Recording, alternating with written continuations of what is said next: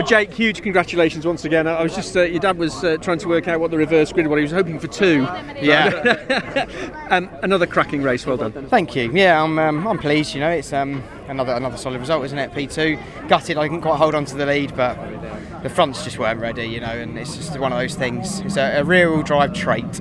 But nevertheless, you know, still very, very happy with the result, and you know, it means another bag load of points, and I'm sure we're getting ever so closer now to Tom in front, which is great, obviously. So I don't know where he finished. Where did he finish in that one?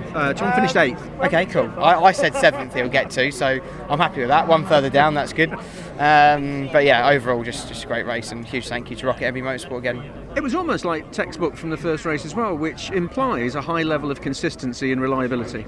Yeah, for sure. I actually lost the hybrid during the race, so the second lap in, so I never actually got to use it, which is a bit of a shame. Otherwise, I think we could have had a bit more of a go for the lead there, but it's what it is. One of those things. It's still in its learning phase, and we don't know exactly what's gone wrong yet. As you said to me at the end of race 1, it's important to get the points in the bag and bring the car home in one piece, and then look to the next round. Yeah, for sure. So you know, so far so good. Let's have a nice solid one to finish the day off, and on to Alton. Was there just finally any point during that race where you thought, I'm going to have a lunge for this, or did discretion be the better part of valour?